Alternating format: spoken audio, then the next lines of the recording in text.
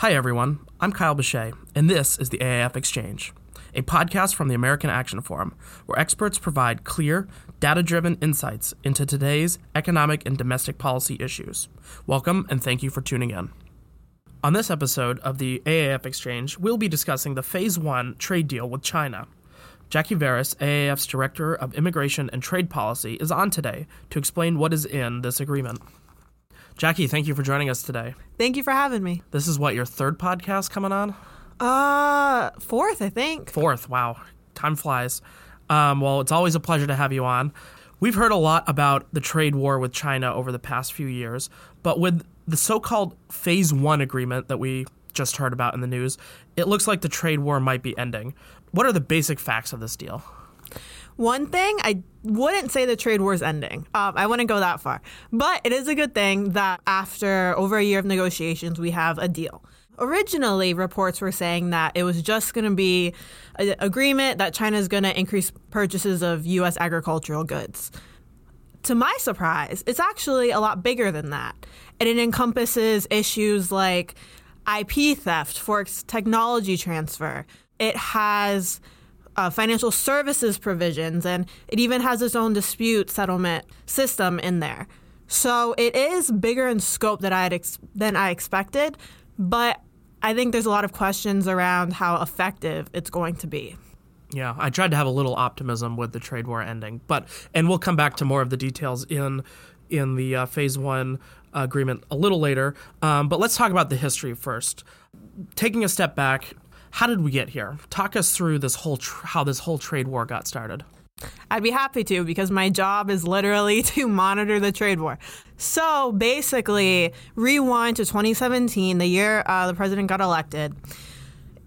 I don't remember. It was mid-2017 when he ordered an investigation into China for unfair trade practices. And this is something the business community has been complaining about for years. So it's definitely warranted to look into it. Things like Chinese firms mandating American firms share their technology with them as a precondition for business deals. So they did that investigation. And the findings of it enabled the United States to impose tariffs on China under something called Section 301. Those tariffs were first imposed mid-2018.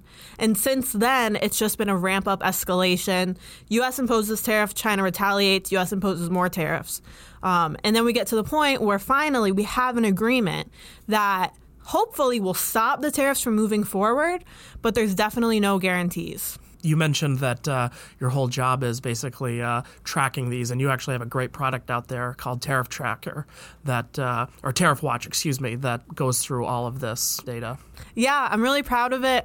It's got big Excel files with every single product impacted and 2018 import levels for data nerds out there like me. So if anyone's curious, definitely check it out. All right, so let's get back to the deal. In your research, you discussed the good parts and the bad parts of this trade deal. Let's start with the good parts. What are they? Sure. So the good parts of the deal, like I mentioned, they do have provisions on China's unfair trade practices that hopefully will stop them moving forward, or at least lessen them. There's also some provisions in there that are aimed at reducing barriers to U.S. exports.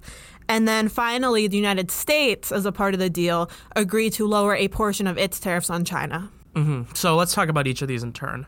Talk us through the reforms to China's unfair trade practices.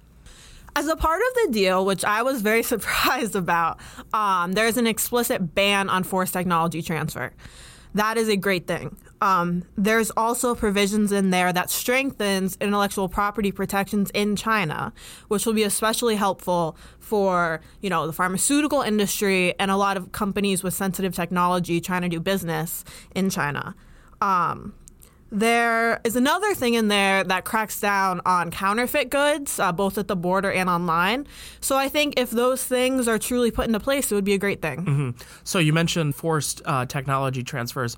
Just for everybody, and make sure we're on the same page, what does that exactly mean? Sure. So forced technology transfer is a practice in China where in order for a U.S. business to have market access there, to be able to sell its goods or open up a shop over there or engage in some sort of business in China, they have to hand over their own technology, their own IP as a precondition. Got it. It's something no one likes, and businesses have been complaining about for years. Yeah, wow. I wouldn't imagine that I would want to give up my technology to other. But the thing is, China has such a huge market that it's a cost-benefit thing. Fair enough. All right, so moving on. What about reducing trade barriers to U.S. exports?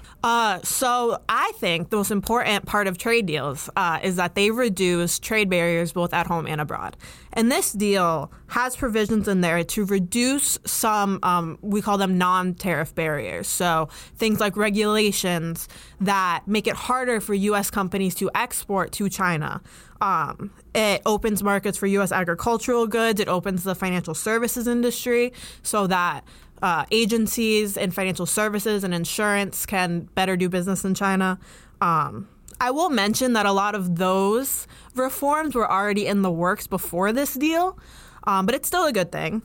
And China also agreed, as a part of the trade agreement, to comply with some previous rulings from the World Trade Organization on their agricultural subsidies and their unfair, what's called a tariff rate quota, which is another barrier to trade.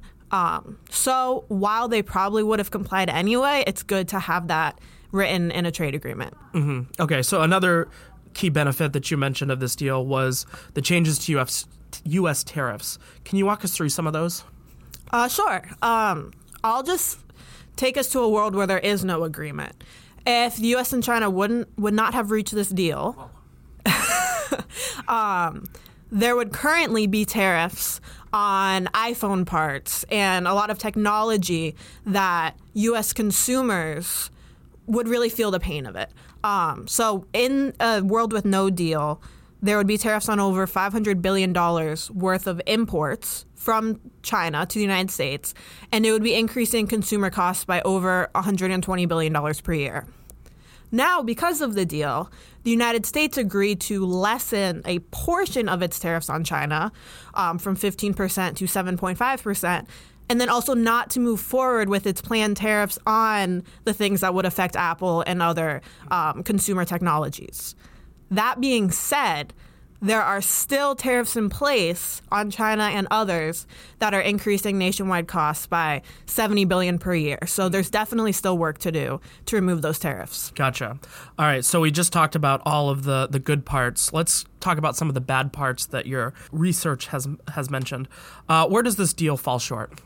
In my opinion, the deal falls short in three areas. The chapter on expanding trade, where China agreed to buy more American goods, the chapter on currency manipulation, and the chapter on the dispute resolution mechanism that it created.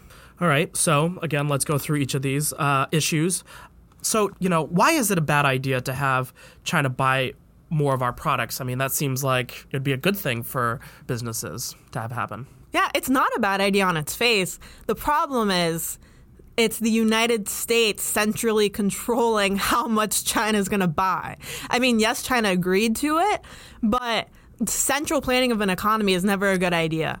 And it's so like basically they're saying like you have to have X amount of goods purchased back in. Is that sort of it? So it's kind of creepy. They outline all of these different product areas saying you will buy X amount of this product. You, China, will buy this from us over the next 2 years because we can predict the future and we can control your market. And like I said, it's never a good idea to centrally plan an economy, especially another country's economy. And then there's also been some great research done by the Peterson Institute and others showing that the demand from China to meet those purchase goals are not there.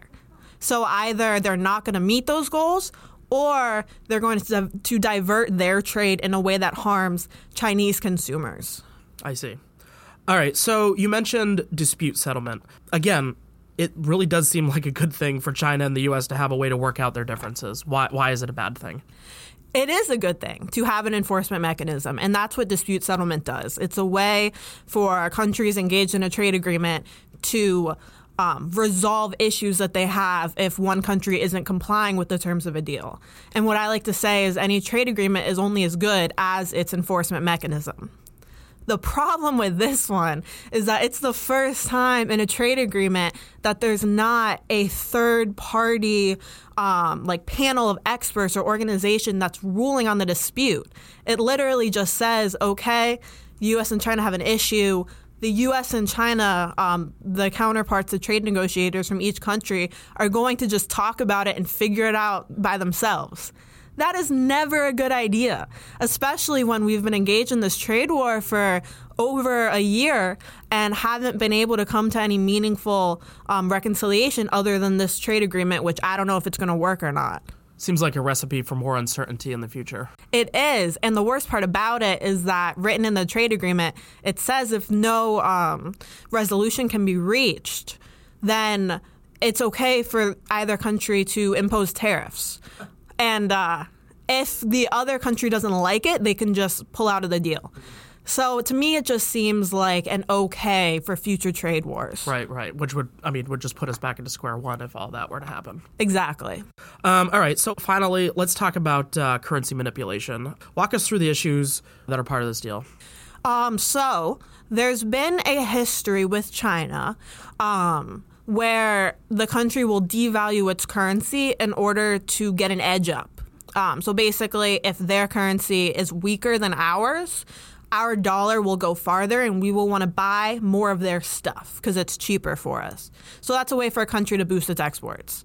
There is a long history of China doing that. But in my research and looking at the data, it hasn't really happened since China abandoned its peg to the dollar in 2005.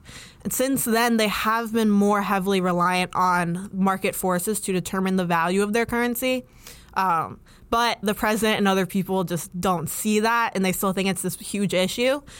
So that's why they put it in the trade agreement. So is it more like a campaign talking point then? It is. It's a way to demonize China for something that, in my opinion, it doesn't deserve to be demonized for. There's a lot of things it does deserve to be criticized for. The thing wrong with currency manipulation provisions and trade agreements is that it's a slippery slope, and it opens the United States up to being penalized for using its own independent monetary policy to, for instance, reduce the chances of a future recession. So it's just not a good idea, in my opinion. Interesting. Well, I'm sure we'll hear a lot more about this phase one as we continue through this campaign. But I'm going to ask you to get your crystal ball out for a minute, and we're going to look to the future. What are the things we should watch in the short term to see if the deal is working? In the short term, I'd say obviously you can look at Chinese purchases of the goods that are outlined in the agreement. However, those purchases are supposed to take place over the next 2 years, and it could take some time, if anything does happen, for that to show up in the data. Also, trade data comes out with a bit of a lag, so it might not be a perfect indication. You can look for, complaints about IP theft and things like that, but that's really going to be heard on the business side, and I don't trust the president if he comes out and says, oh, China hasn't stolen anything, because I don't think he knows. I think with any trade agreement, you kind of just have to wait and see. But because we have an election this year, I think it's going to encourage China to be on its best behavior until the election. Well, calling something a phase one generally would suggest that there's going to be a phase two. Will there be a phase two? What's next? I think so. There's supposed to be. Phase two is going to have to tackle a lot harder stuff than phase one, like state-owned enterprises, for instance. China has not wanted to touch their state-owned enterprises, and it's a really hard issue. So, again, this is something that's not going to even be touched until after the election. And I can't predict the future, but all I can say is that it's going to be a lot harder than phase one. Well, bottom line, what should we think of this trade deal? Overall, is it a good deal or is it a bad deal for American consumers and the American economy? I think it's good that we are temporarily stopping tariffs. That's a great thing. It's good that the business community has a bit less uncertainty moving forward, at least over the next year. On its merits, the provisions of this deal are not all great. But all I can say is we have to wait and see what happens, especially with the dispute settlement system. If there are issues that come up, how those get handled. But I can confidently say I don't think anything crazy is going to happen until after the election. Mm-hmm. Earlier in the episode, you mentioned Apple and iPhone and how this impacts them. So to put it in terms that I care about, what is this deal going to do for the price of my next iPhone? I'm due for an upgrade very soon, so talk to me, Jackie. So that was one of the benefits of not moving forward with those tariffs. I'm not going to say that it's going to lower the cost of your iPhone, but it will definitely prevent it from increasing like it would have if we would have moved forward and imposed tariffs on China that last round. Got it. Well, I will let you know what my bill is next time I buy it. Anyways, to wrap things up, we like to talk about something interesting away from, trade and, immigration would be your other topic. But so a lot of our listeners have been asking for updates on your whiskey selection. They remember you talking about it in various other podcast episodes out there. What's the latest? Don't hold anything back. Yeah, so for those who don't know, I'm kind of known around the office as the whiskey gal, the whiskey person. And I guess the only update is I've been doing a challenge at my local bar. If you drink every whiskey they have, which is 63 different kinds, you get your name on the wall forever, immortalized. This isn't in one sitting. This is over a period of time, right? If it was in one sitting, it would be called murder. But so far, I've knocked off over 40, I think 45 or so. So I'm getting very close to getting my name on that wall, and that will be one of my proudest achievements. What's your favorite so far, or one that you didn't think you'd like that you really were like, oh, yeah, I enjoy this? Yeah, well, the best part of that challenge is that it's getting me to try a lot of stuff that I wouldn't have otherwise. It's also really smart for the bar because it's getting me to come back. So I've always been a bourbon person. That's what I first fell in love with. But I've started to expand out to rye and scotch, which is something I really want to become a scotch drinker. I just think it's really cool. I personally love scotch. That's something I can get behind. So there was this one scotch I tried that I really liked. I think it's called Balvenie, and it made me think, hey, I can be a scotch drinker.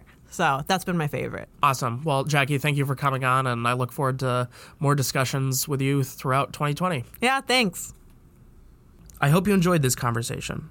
Tune back in for our next episode, where our experts will provide clear, data-driven insights into today's economic and domestic issues. I'd also encourage you to check out any of the links in our show notes and also follow us on social media to learn more about AAF. Don't forget to subscribe on iTunes, Spotify, or Google Play.